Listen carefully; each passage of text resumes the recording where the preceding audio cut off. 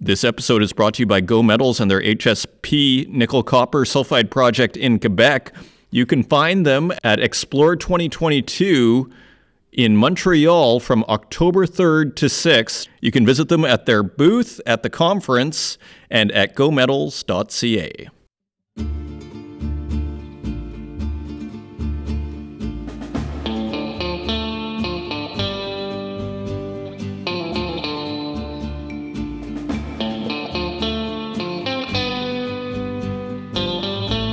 I'm not popping the champagne bottles yet on this gold and silver rally. I know a lot of people are excited about it, but I say take a step back.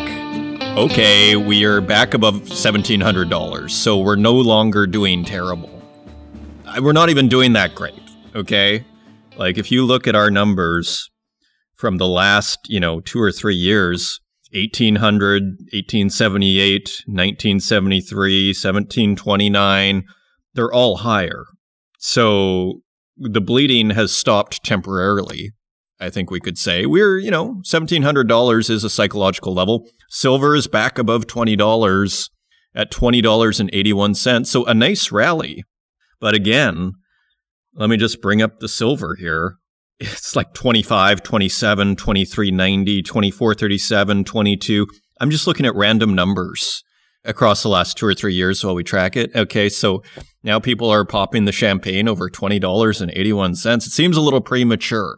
Let's put it that way. The bleeding has stopped temporarily, I think we could say, and maybe there's grounds for optimism here. So, hello and welcome to the Northern Miner Podcast. My name is Adrian Pocabelli, where we are tracking everything and trying to piece all the puzzles together here. Speaking of puzzles, the missing puzzle I find in the financial news in, I would say, the last 6 months is this idea, and it's not that it doesn't exist, it's this idea that we're in an economic war. The West against, let's call it, Russia and China. That we are in an economic war, at least with Russia. And I think considering everything that's going on in Taiwan, I think we can say with China as well. Okay? And I don't think that's a stretch. I don't think that's an overstatement. I think that's a fair assessment. But it doesn't really get discussed that much. And where I'm going with this is, you see this issue with the gilts and, say, the Bank of England. You see this issue with Credit Suisse. I think these things are happening on their own. I'm not so, in my mind, foolish enough to say, oh, well, it's China and Russia that are doing that. I don't believe that. But I do think perhaps they may be putting their fingers on the scale a little bit, at least China. And even if they're not putting their thumbs on the scale or their fingers on the scale, say if there's a blow up at the Bank of England, I don't even know if they have gilts or whatever in their, treasury that they can sell. But from their perspective, let's say I'm right. And I think, this isn't a secret. This isn't uncommon knowledge here that we're in an economic war, even though it's not discussed very much. But let's say I'm right? And you're Russia and China, and you're trying to defeat an enemy. But your enemy has the biggest military in the world. So how are you going to defeat them? Probably through economic means, because they're actually quite fragile and vulnerable right now, and they're suffering from an inflation shock. So what do? You put your thumb on the scale, but it's the perfect crime, because you're just going to have policies that aren't helpful, even that much, because look at how much leverage they have over the West. Russia with its raw materials and China with its manufacturing. You just have to imagine yourself, if you're China or Russia and you're getting together, surely this has come up. We have commodities that have global impact in their scale. We could reduce our oil supply at any time, particularly as they drain their own strategic reserves. China has manufacturing of cheap goods that all of a sudden is just conveniently closed. Now, I think the COVID thing, in a sense, is real for them because of not using Western vaccines, and they can't have a whole bunch of people dying just in general. And they also like the control. So there's a lot of convenience here. And part of that convenience from the Chinese perspective is it's inflationary for your enemy. And your enemy is, kind of running in circles here, trying to deal with this inflation problem, sacrificing their own economies. Their currencies are starting to drop. So all you need to do is put policies in place that basically aren't helpful. All you have to do is stand out of the way, and perhaps, who knows, maybe here and there, you put your thumb on the scale when something blows up a little bit. I don't know. So again, I don't want to sound like Goldbug conspiracy guy, which is probably what I'm starting to sound like here. I just don't understand why we're not talking more about this economic war that we're in. Okay, and you look at this energy situation, I mean, the pipeline exploding, whoever did that. I mean, I voiced my theory, which apparently most of the internet agrees with me on, last week. And so as we step back, I mean, that's kind of where I'm left. And where does that leave you investment-wise? I'm not sure, really. I mean, who knows? I mean, if we get some big crash, I mean, commodities are probably going down with the ship, right? So, and then are you going to stay in the dollar? Well, maybe that trade's overdone. Maybe it's got a long way to go. Anyways, investors don't know where to go. And I'll tell you what I think we do need to do, though. I think what's obvious, what we can know is we can't rely, say, on China or Russia, who, the U.S. is completely at odds with right now, and Canada and the West by extension. We can't rely on them to provide cheap goods and raw materials. So we have to reshore, and I think we understand this, but I'm not sure how much this is permeating into the news, the financial media, of even the political class that, we need mines now. As Belinda Labatt says in this week's CEO Spotlight, we don't need just a few mines. We need hundreds of mines. And that is the mentality that we need to have here, is we need hundreds of mines. And I don't think we're there yet.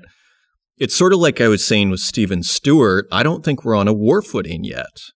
I think we're still kind of acting like, this, and what I feel like increasingly is an infantilization by the Federal Reserve. Here we are, grown adults, debating on 0.5% versus 0.75%, and this is going to dictate the direction of our portfolios for the next X years. I mean, it's kind of sad. Like, is this what we've been reduced to, so-called free people? That we're now waiting to hear what Daddy at the Federal Reserve is going to do, and then we can decide on how we're going to deal with that, and where if the markets, that will decide. Dad will decide if the markets are going to go up or down, and then we just have to deal with it. Like, it's all getting kind of sad for so-called free people. So, to that point, we had the Global Mining Symposium last week, and we had a Quebec leadership panel. And so, in our bid here at the Northern Miner to help out, I'm going to feature this on this week's podcast, which is basically it's a guide to getting a mine started in Quebec, especially for explorers. It's a guide to start your mining project in Quebec. If you want to know how, this is your episode. If you're trying to figure it out, if you're looking at a project or a property or just want to do some staking, whatever the case may be, this is your episode, and is moderated expertly by Henry Lazenby, Northern Miner senior reporter. So with that, I hope you enjoy this show. There is a ton of expertise. Lamico Metals, where Belinda Labatt is CEO and director, is located in Quebec, so it's a bit of a Quebec special. If you want to find us online, you can find us at northernminer.com. You can find us on Twitter at Northern Miner, and on Facebook, LinkedIn, and YouTube, where we also host these podcasts, and wherever podcasts are available, including Spotify, Stitcher, Apple Podcasts, and SoundCloud. And with that, here is Belinda Labatt, CEO and director of Lamico Metals. Joining me today, I am very pleased to welcome back Belinda Labatt, CEO and director of Lamico Metals, for this week's CEO Spotlight. Belinda, welcome back to the program. Thank you. It's good to be back and give you an update on our activities. Well, it's great to have you back. I mean, you're a Canadian exploration company, and you guys are working on some pretty, I guess you'd say, topical materials here, graphite and lithium. So tell us, what's the update? What's happening at Lamico? Well, thanks for that, Adrian. We are now 11 months in as a new management team, and we set out to do exploration work in both of our properties. And so, what we have also done to really develop the strategy and vision of this business, which is to accelerate and increase the overall exposure to critical minerals in Quebec for Canadian Solution, is we acquired claims in this year, and we are also have completed an electromagnetic survey across those claims as well. So we really see ourselves as advancing the graphite project and lithium. Maybe I'll just share with you what we're doing in both and where we're at.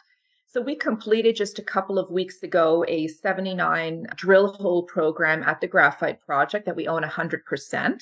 And the objective there is to show investors that we have a resource there. Right now, we have 43 million tons of inferred material. So to convert that into an M&I resource, what we need to do is extension drilling and infill drilling. We completed a total of 79 holes. That's just over 13,000 meters, and we are now putting the results out. And what is very exciting about that is that we are seeing potential for graphite mineralization below the existing pit. So we call it a sub pit. And we're also, in the last press release, we showed that the intercepts well over 30 meters up to 46 meters are showing double-digit carbon, so 11%, 13% intercepts. This is important because what we want to show our end customer is that we have a strong resource here, that it is contained in that pit that we have been talking about, which is the EV zone. We did do some work in the battery zone as well, which is a second pit, but the focus has been on the EV zone. So that's really important for the end user, the OEMs, who are becoming increasingly interested in investing in upstream companies like ours because of the undersupply of the material. So turning our attention a little bit to the lithium project, that one we are earning our way into. We are close to meeting our 49% threshold equity ownership. We can own up to 70% of that project.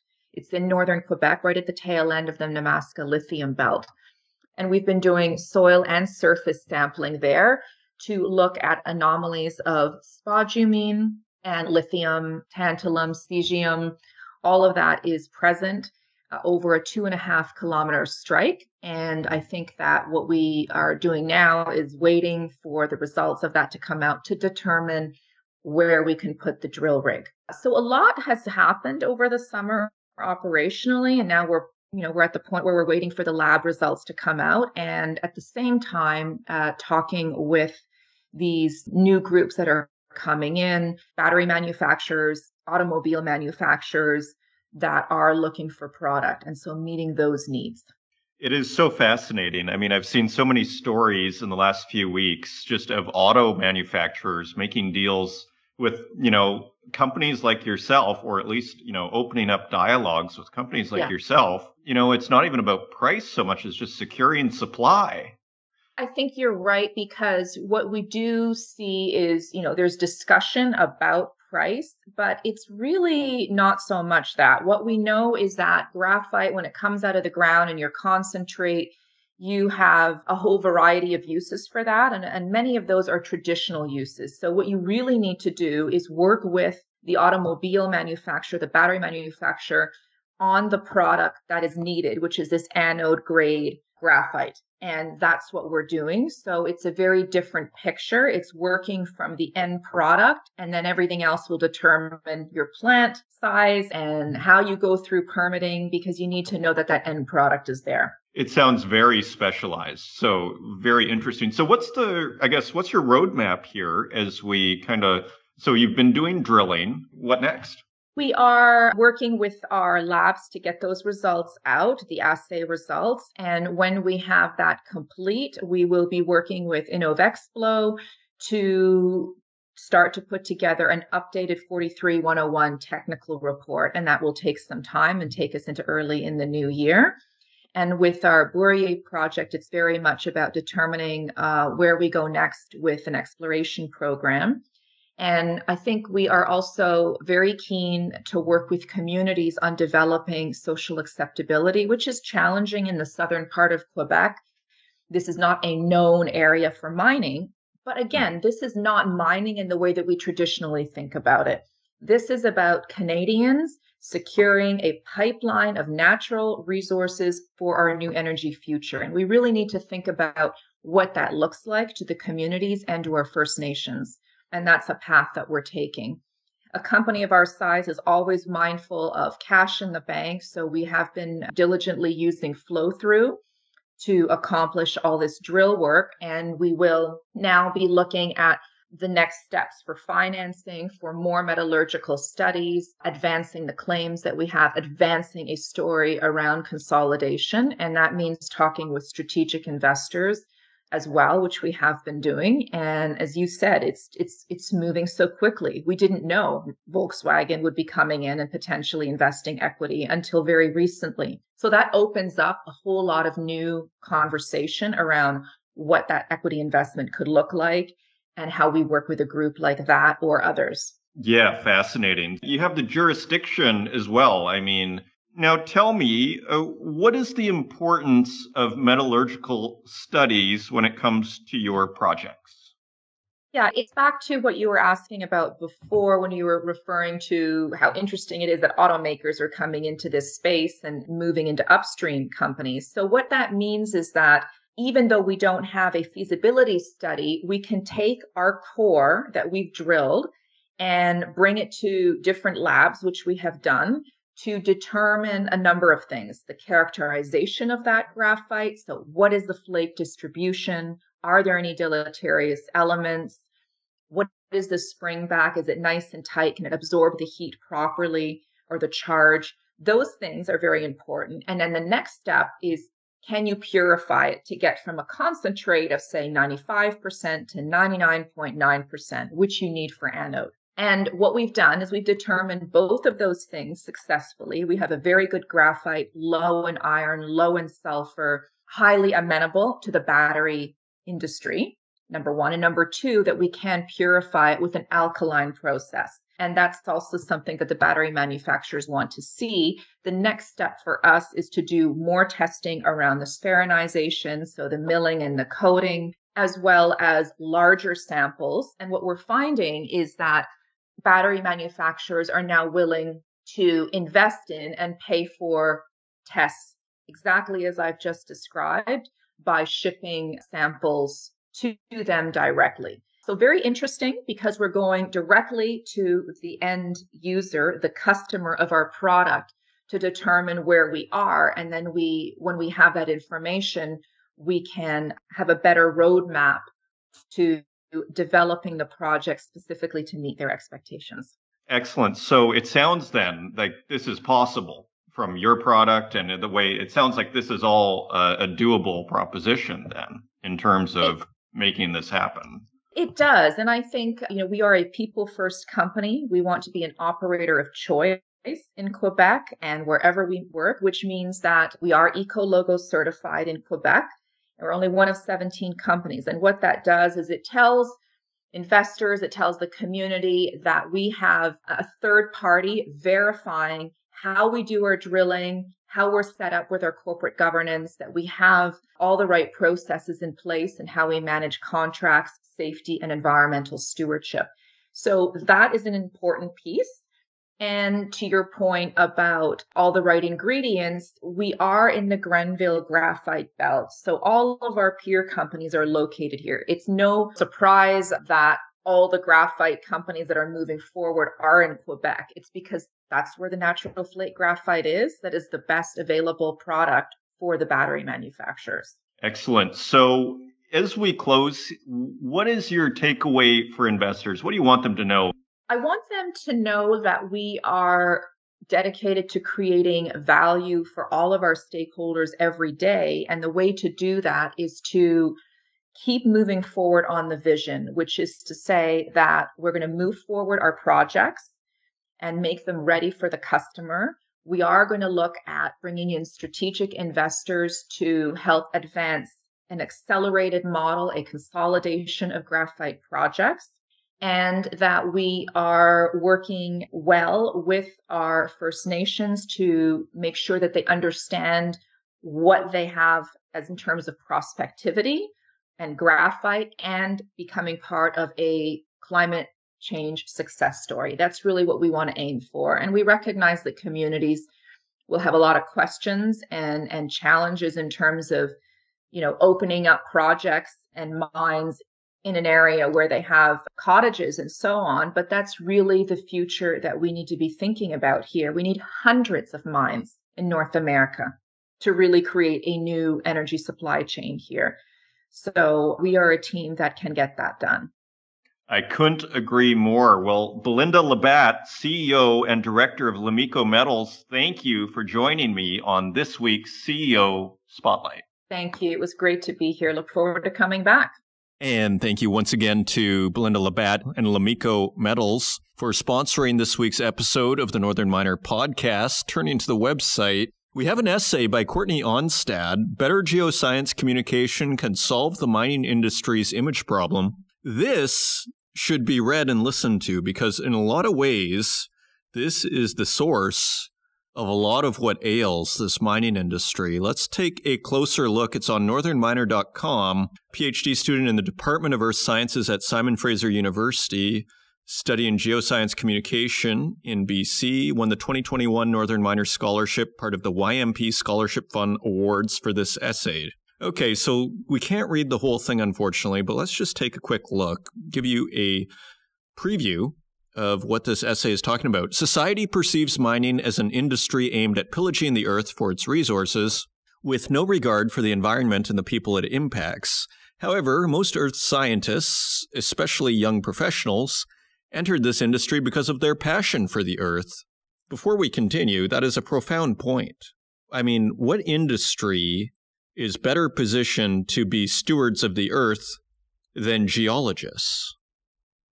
Right? So she is making that point quite succinctly.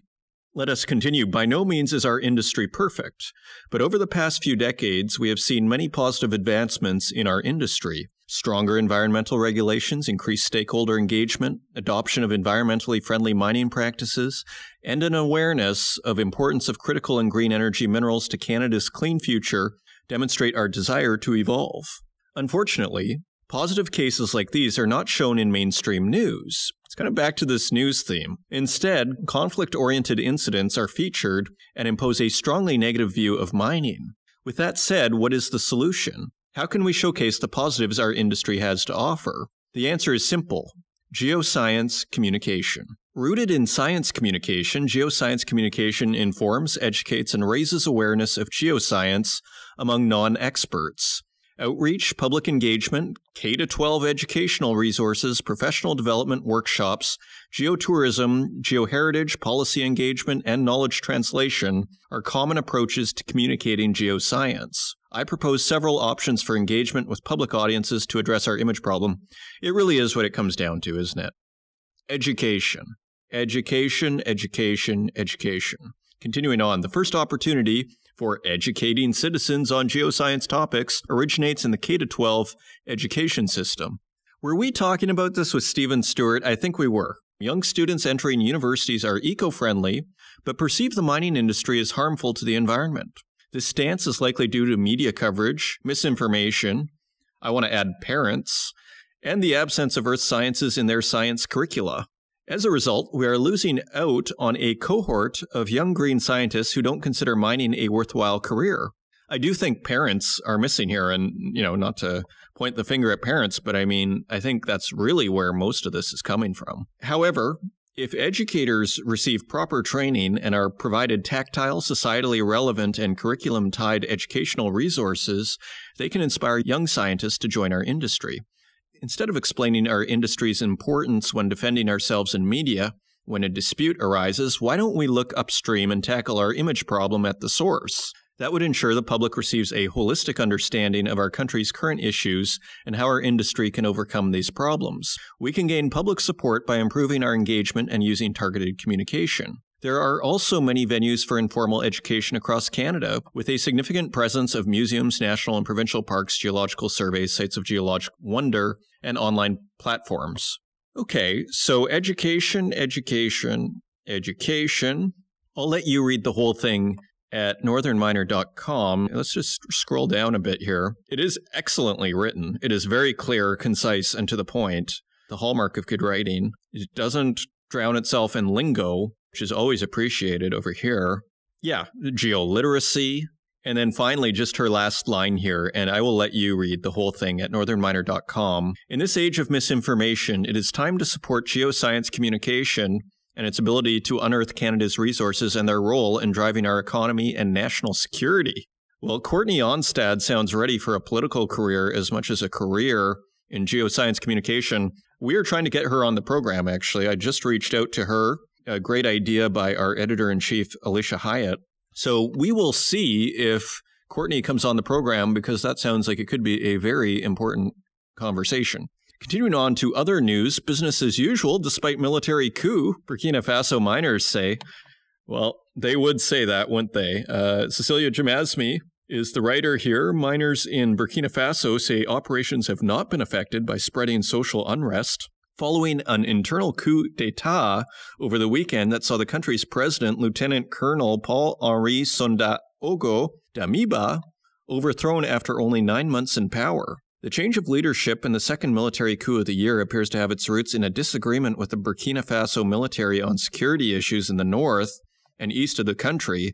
Those areas have been hard hit by Islamic-associated terrorist insurgencies in recent years. It sure is a hot spot. So in a sense, this kind of political turmoil is not a surprise. National security, it's sort of like people don't think about security until it becomes an issue, and when it becomes an issue, it's the only issue. The nation's new military leader, Captain Ibrahim Traoré, said on Sunday the country was facing an emergency in every sector. Quote, from security to defense, to health, to social action, to infrastructure, end quote, and it was time for the government to, quote, abandon the unnecessary red tape.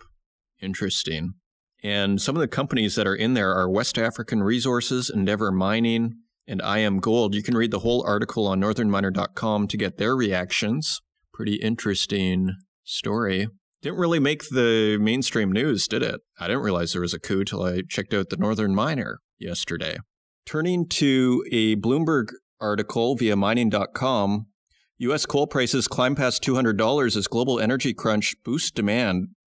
So, the irony continues as we push green policies and use more coal than ever. U.S. coal prices surged past $200 for the first time as a global energy crunch drives up demand for the dirtiest fossil fuel. Spot prices for coal from Central Appalachia rose to $204.95 a ton for the week ending September 30th, the highest in records dating to 2005.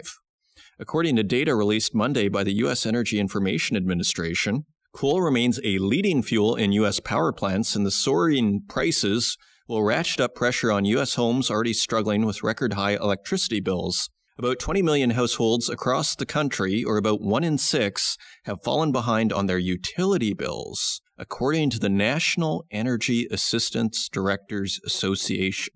1 in 6 have fallen behind on their utility bills. Yikes. Coal prices began surging as economies around the world recovered from pandemic lockdowns, driving up demand for electricity faster than coal miners and natural gas producers would boost supply for power plants. That was exacerbated when Russia's war in Ukraine upended energy markets, and power plant demand for coal and natural gas has continued to rise amid record summer heat. Meanwhile, coal producers are running at full tilt and have little ability to boost output. Even if they could, clogged supply chains means they would have trouble delivering any additional tons. All of that is putting steady upward pressure on prices, which have surged to records in US, Asia, and Europe. And finally, silver price hits 6-week high on safe haven buying. It's by mining.com staff. The silver price surged almost 9% on Monday as improving sentiment drove the metal price to a 6-week high. December silver prices were trading at $20.48 per ounce. Monday afternoon, up 7.5% on the day. Gold also extended its rally, supported by a continued decline in Treasury yields. Investors remain jittery about the impact of aggressive interest rate hikes after a slew of Federal Reserve officials last week re-emphasized their resolve to fight inflation. This is despite U.S. manufacturing data signaling that the U.S. Central Bank may not over-tighten monetary policy, and we have a quote from Federal Reserve Bank of New York President John Williams, who said in a text of a speech to be delivered before an audience in Phoenix, quote, "Clearly inflation is far too high, and persistent high inflation undermines the ability of our economy to perform at its full potential. Tighter monetary policy has begun to cool demand and reduce inflationary pressures, but our job is not yet done." So those are your news stories. Now, let's take a look at metal prices.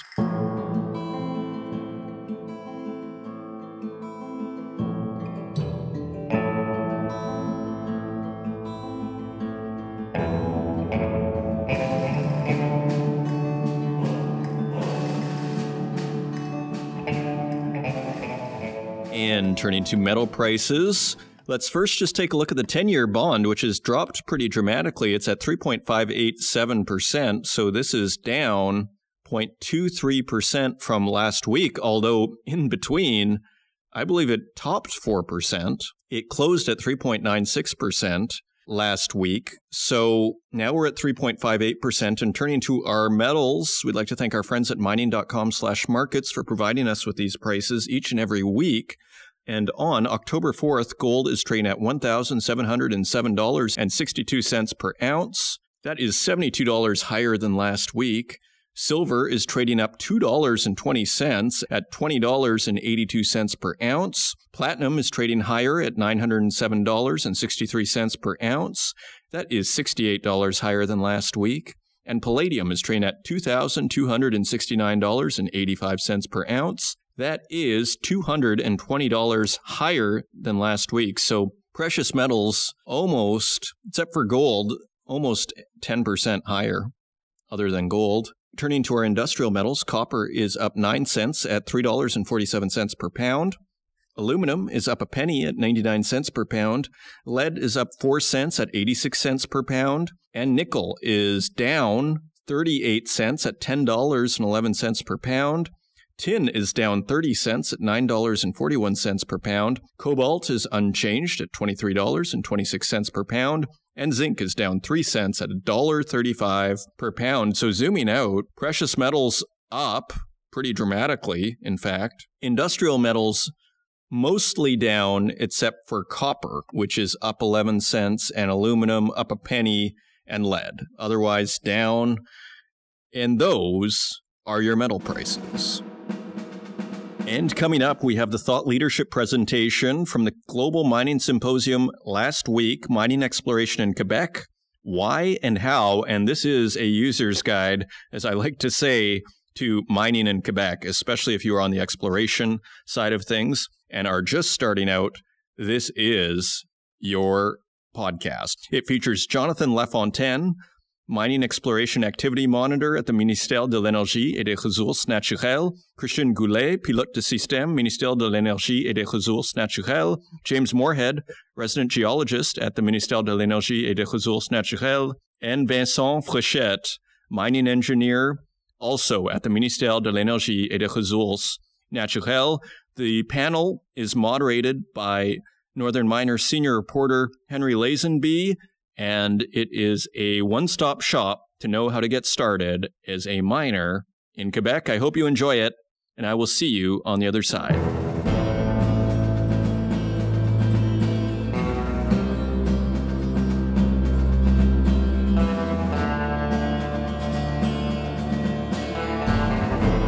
It's my pleasure to introduce our thought leadership panel, featuring a panel from the government of Quebec. Joining us today is Jonathan Lafontaine, the Mining Exploration Activity Monitor with the Quebec Ministry of Energy and Natural Resources. Christian Goulet, System Lead for the Ministry. James Moorhead, the Mining Ministry's Resident Geologist. Vincent Fréchette, Mining Engineer with the Quebec Ministry of Energy and Natural Resources. It's a pleasure to have you with us today, gentlemen. Welcome.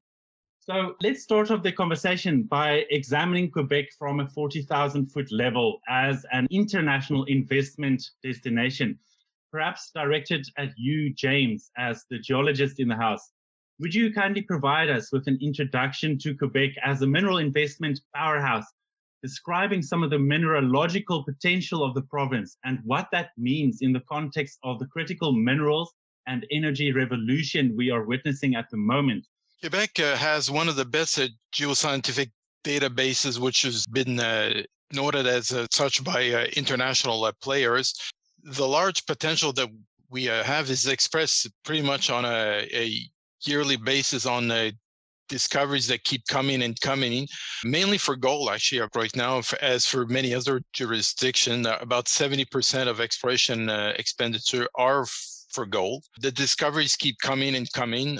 Projects there are from the grassroots level all the way up to mines that are almost permitted. And also we spend about 12 to 16 $1 million per year on the government surveys. And we think that this is an integral part for the success of these projects. For the points more for exploration, Jonathan, you can fill in for that, basically where we're going. Well, sure. Well, exploration obviously is one of the key items that we're interested in stimulating. So as my colleague James said, the government of Quebec annually sends out survey teams of geologists to update our maps and to keep them present. And, of course, we also interact with different exploration companies because, as James said, discoveries that are being made, they sometimes turn the geology on their head. And we have to understand what exactly that means and is that reproducible somewhere else in the province. And so what my colleague was referring to is we're very active in the field, and we also are very active in distributing this information. So we have an interactive map. We have a set of online databases, all of which are free to use, free to download. The idea is that we want to distribute this information as much as possible, as easily as possible, to various exploration groups.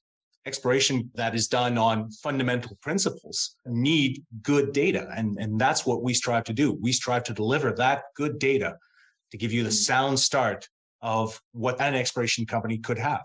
All right. Well, we'll return to that discussion in just a few minutes. So while I have you here, Jonathan, as the Mining Exploration Activity Monitor, if I translate your title directly, could you perhaps give us a bit of an insight into the level of exploration activity in the province at the moment? How does that compare to other regions in Canada at the moment? That's a very good question. So we do monitor, of course, all the exploration that happens in the province. As sort of a general idea, right now we have, and my other colleagues will probably attest to this, we have well over, if I'm not mistaken, 220,000 claims that are active in the province. That covers about 6% of the territory. So there's still lots of room. There's still an incredible vast space to explore for in the province. In 2021, in terms of exploration and development expenditures, we're on the order of about $964 million. That's close to $1 billion in exploration and development expenditures in the province of Quebec. And of course, that covers various commodities. Quebec is one of the most diverse commodity bases in the world. We have 22 active mines, and they run the gamut from gold, iron ore, nickel, copper, and of course, lithium that's coming on stream again. Quebec used to be a lithium producer and now is regaining that role. Niobium, rare earth potential is very high. So really, with this very wide active resource potential, the various commodities that are discovered everywhere in the province, exploration activity is very high. With respect to other jurisdictions, I think, if I'm not mistaken, it's one of the jurisdictions where the expenditures are the highest in Canada. So we're very happy to see all this exploration activity in the province, and we want to keep that momentum going. It's one of the key milestones, one of the keystones of developing the mineral potential of the province. Yes, exactly. That segues nicely into my next question. It's time to put Vincent a bit in the hot seat. So it's one thing to know that there are mineralization in the province, but then it's the next piece to developing it and actually extracting it that's important. So Vincent has been helping companies navigating the regulatory process from exploration to extraction. Vincent, can you please tell us a little bit more about the regulatory process involved in obtaining approval for a mining project from the exploration to the opening and closure phases, please? Yeah, sure can. Let's start with the exploration phase. You know that first, under the Quebec's Mining Act, developers must obtain a exclusive exploration right, which is called a claim, from the MERN before searching for mineral substances on a specific parcel of land. In the case that land is private, it's good to know that the claim holder must obtain a written authorization from the landowner at least 30 days before going onto that land, just as they must also inform the municipality and landowner at least 30 days before work begins. But of course, they must comply with the provision of the Environment Quality Act and obtain the necessary authorization and permits, the same as for the other legislation that may also apply, such as for wood cutting. But one important thing also is that the claim holder must provide the MERN with the financial guarantee for certain type of advanced exploration work, but not all of them. The thresholds are listed in the regulation, but those work would be such as a dewatering a ramp, or going with a bulk sample over than 500 tons. So those work with the claim holder would have to submit a rehab plan before starting these work on the field. And starting from there, going to the exploitation phase, in the event of a discovery, the claim holder that is willing to go forward with his project must obtain a mining lease under the provisions of the Mining Act. And that lease application has to be accompanied by 3 main documents, which are a land survey of the area, an economic and market opportunity study for processing in Quebec, and the feasibility study of the project itself, of course. And other than the mining lease, suppose that there is a planification of development and structure not covered by the mining lease, such as a tailing pond or a waste rock dump, the claim holder must fill an application for land use, for public land use. So the whole operation on surface is covered with rights. Before applying for mining lease also, they must fill a rehab plan, the rehabilitation and restoration plan. And that plan must be made available to the public at least 30 days before the actual public consultation. But one important thing to remember regarding the mining lease is that it cannot be signed until the mine rehab plan has been approved and that the authorization certificate has been issued under the Environment Quality Act. In other words, the mining lease is the last piece of the puzzle, but don't worry about it. We'll help the claim holder solve that puzzle. That's a part of our job. That's keep in mind that the mining lease would be the last permit before going on to development and operation. And I can just finish up with, I'll wrap this up with the mine closure. There's the financial guarantee that goes for the closure of the mine site that is required. And the guarantee must be paid in 3 installments. And the first payment, which represent 50% of the guaranteed, must be made within 90 days of the plan's approval, and each subsequent payment, which represent 25% each, must be made on the anniversary of the plan's approval. So within less than 2 years and a half, the guaranteed will be paid in full, but that's within 2 years and a half of the plan's approval. Well, that seems like a pretty, involved process to get a project going from exploration to mine. So what is Quebec's government doing to improve its legislation related to the mining industry? What initiatives is the government implementing to streamline and reduce red tape for miners?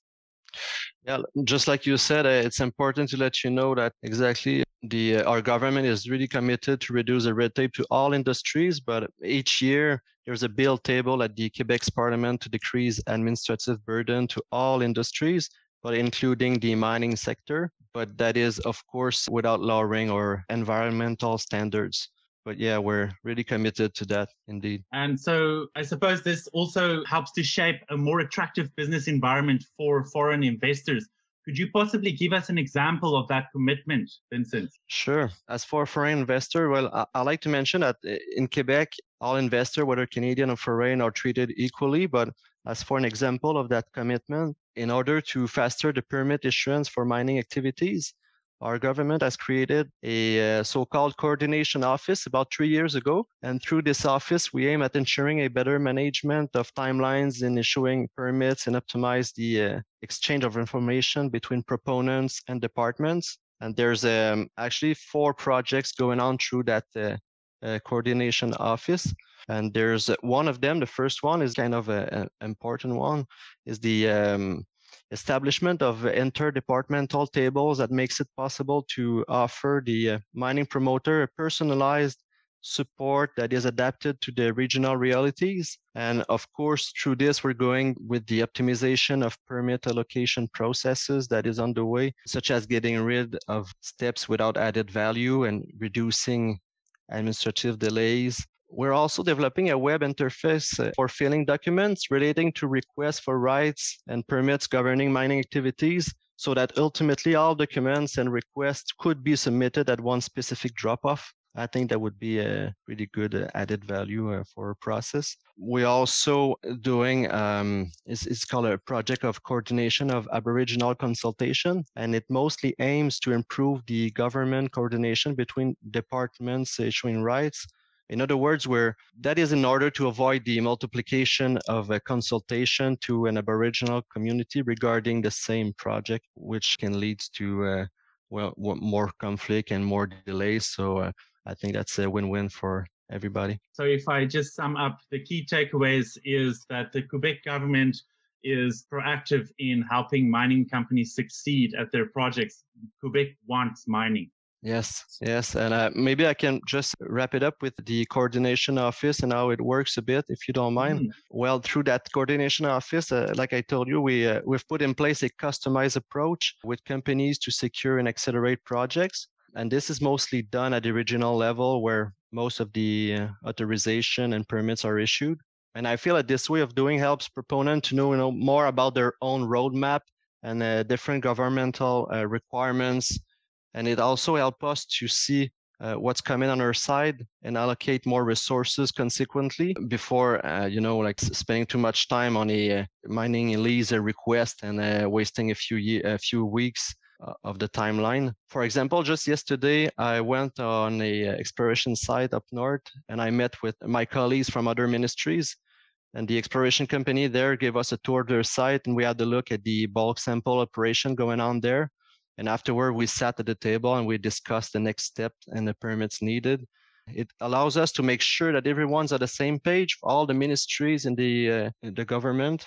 It sure helps the company move their project forward because we all work with the same information at the real time. I really feel that mining companies so far seems to really appreciate being part of that coordination office process.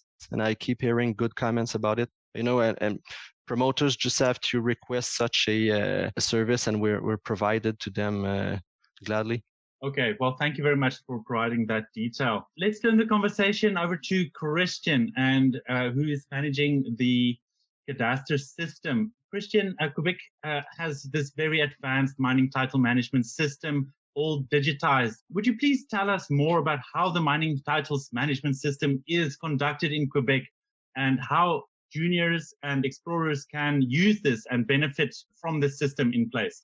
Yes, Justin has been online since 2000. Since then, pretty much all of our farms, apart from a couple ones for the management of mining titles, is mostly computerized. People can access Justin 24 hours a day, 7 days a week. All of this is in real time. There are 2 main uses for Justin. The first one is consultation of the public register of real and immovable mining rights of Quebec. People can consult mining titles by doing descriptive searches and also consult the interactive map, which contains many layers of information such as mining titles, agreements with First Nations, surface mineral substances, mining sites. We also provide information coming from CGM, which is the geological information. And there's the second component of Gestim is the transactional component, which contains forms like map designation, where companies, prospectors, pretty much anyone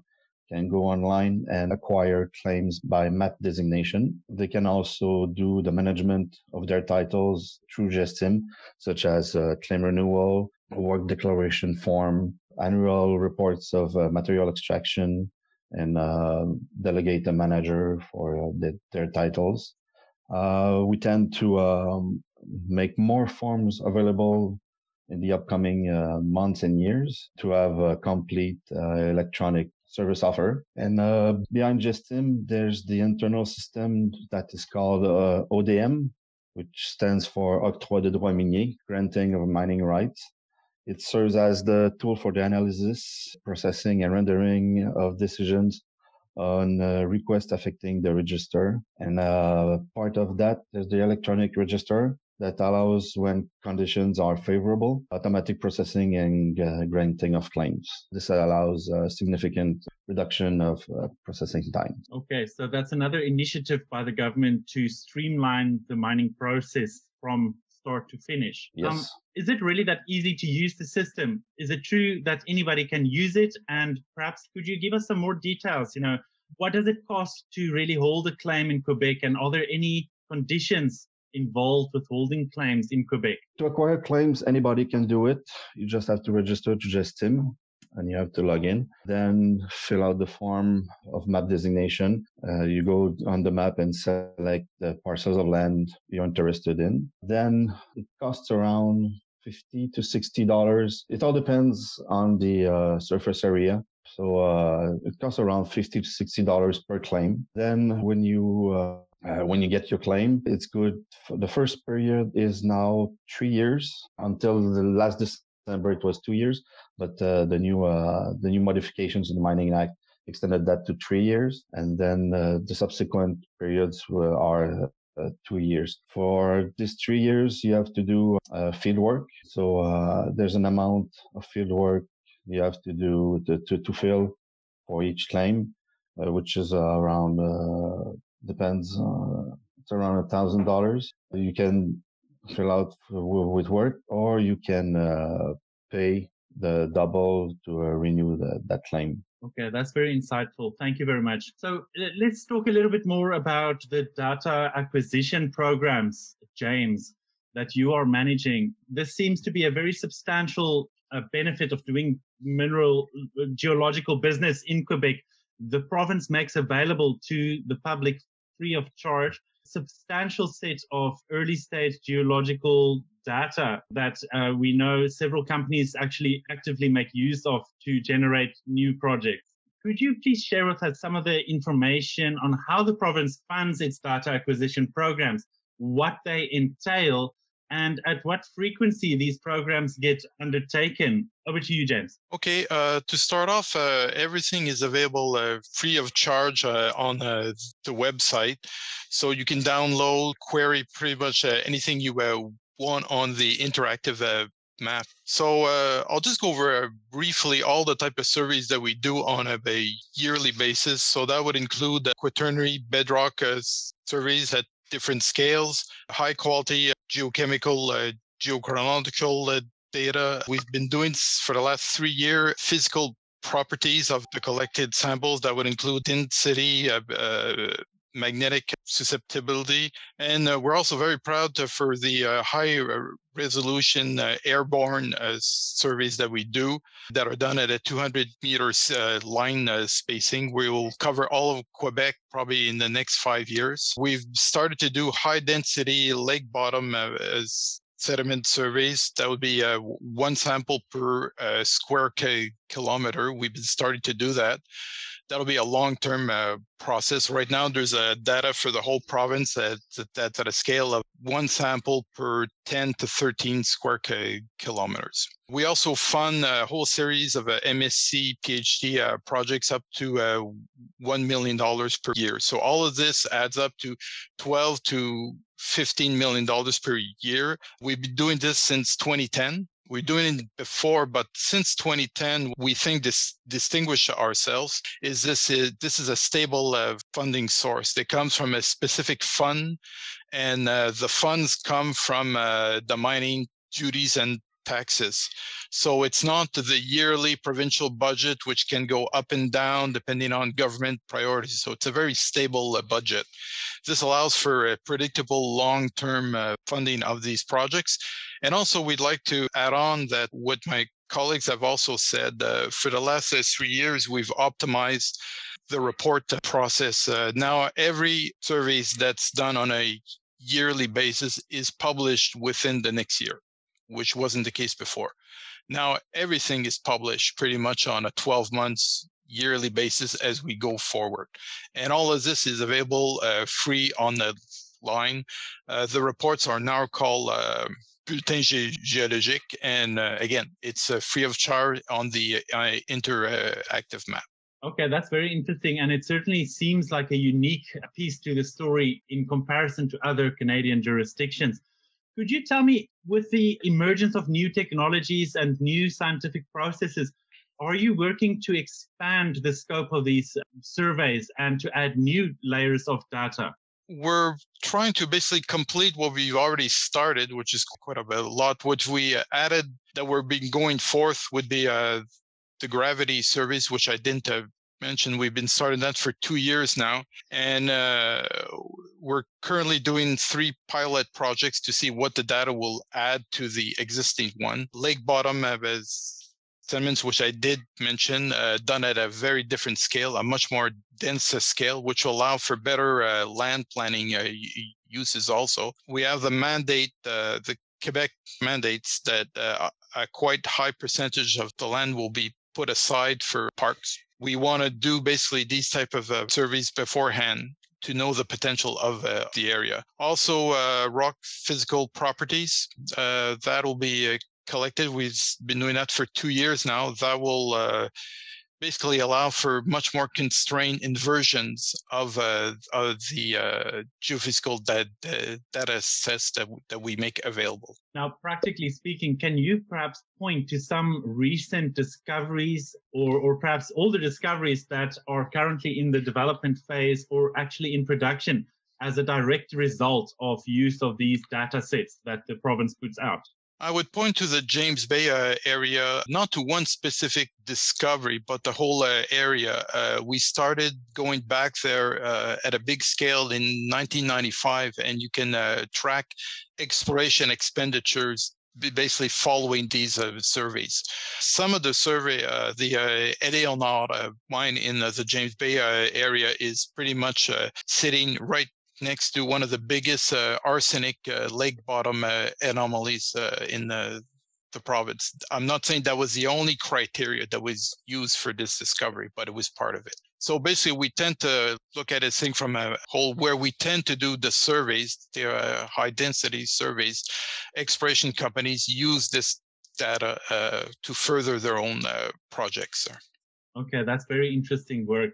So, Jonathan, I wanted to circle back to you and specifically with your involvement with the discovery originally of the Matoush uranium project. It was indeed billed as one of the greatest discoveries in the province for uranium back in the day. However, the project has stalled due to local opposition.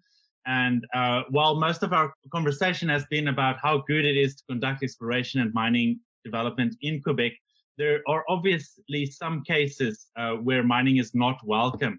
Could you perhaps just please talk a little bit about, for instance, this specific example where this great discovery didn't go through to production in Quebec because of opposition, and how that translates to perhaps, investor confidence in investing in Quebec? That's a good, it's a very astute question. What I like to say is, well, you pointed to one example of a project that had local opposition. And one of the things to highlight is that Quebec, just like a lot of other jurisdictions, has structured the regulations to sort of reflect that there has to be a social license that the promoters develop. And that social license is in good part due to the promoters' activity and the promoters' desire to connect with and to interact with the local communities in which they operate. Since that event, Quebec has enacted certain parts of legislation in terms of reacting and being able to go forward with the communities to help work with the promoters to be sure that they are addressing the correct communities. So the Minister of Energy, Natural Resources can help promoters connect. Obviously, the ministry won't do the work in lieu of the promoters. The promoters have to do their own work to get in touch with the communities. And we've seen many other projects since that have worked with communities, that have realized that yes, we do need these communities on board. And there have been several success stories that have come out of this. Some of the graphite mines that are maybe a little bit closer to the communities in southern Quebec, they have very closely worked with the local municipal authorities to try to say, hey, we're here, we have a project, this is our project.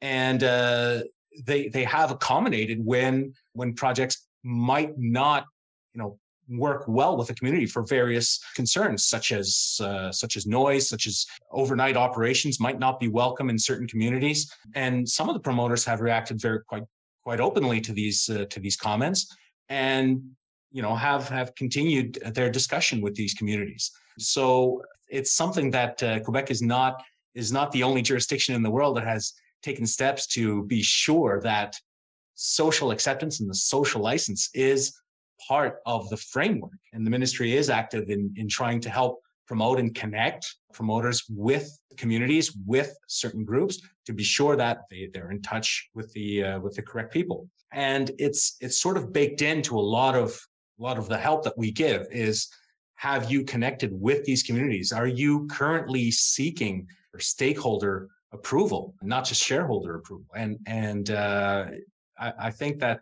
the reality in Quebec is the same as the reality elsewhere, and promoters in Quebec, just like promoters elsewhere, have to engage with the local communities. I hope that answers the question.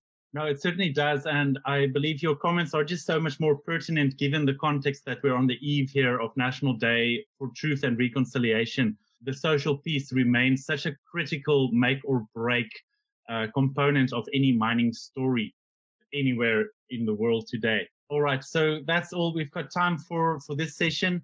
That was a panel from the Quebec government outlining plenty of reasons why Quebec remains a top tier in mining investment jurisdiction. Thank you very much, gentlemen.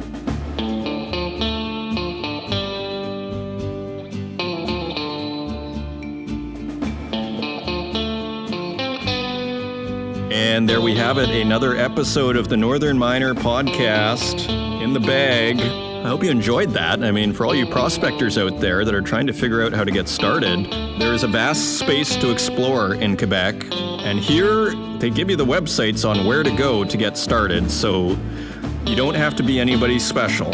You can be anybody to get started. If you want to help out the podcast, leave us a review in the Apple Podcast directory. Share it with your friends. Until next week, take care.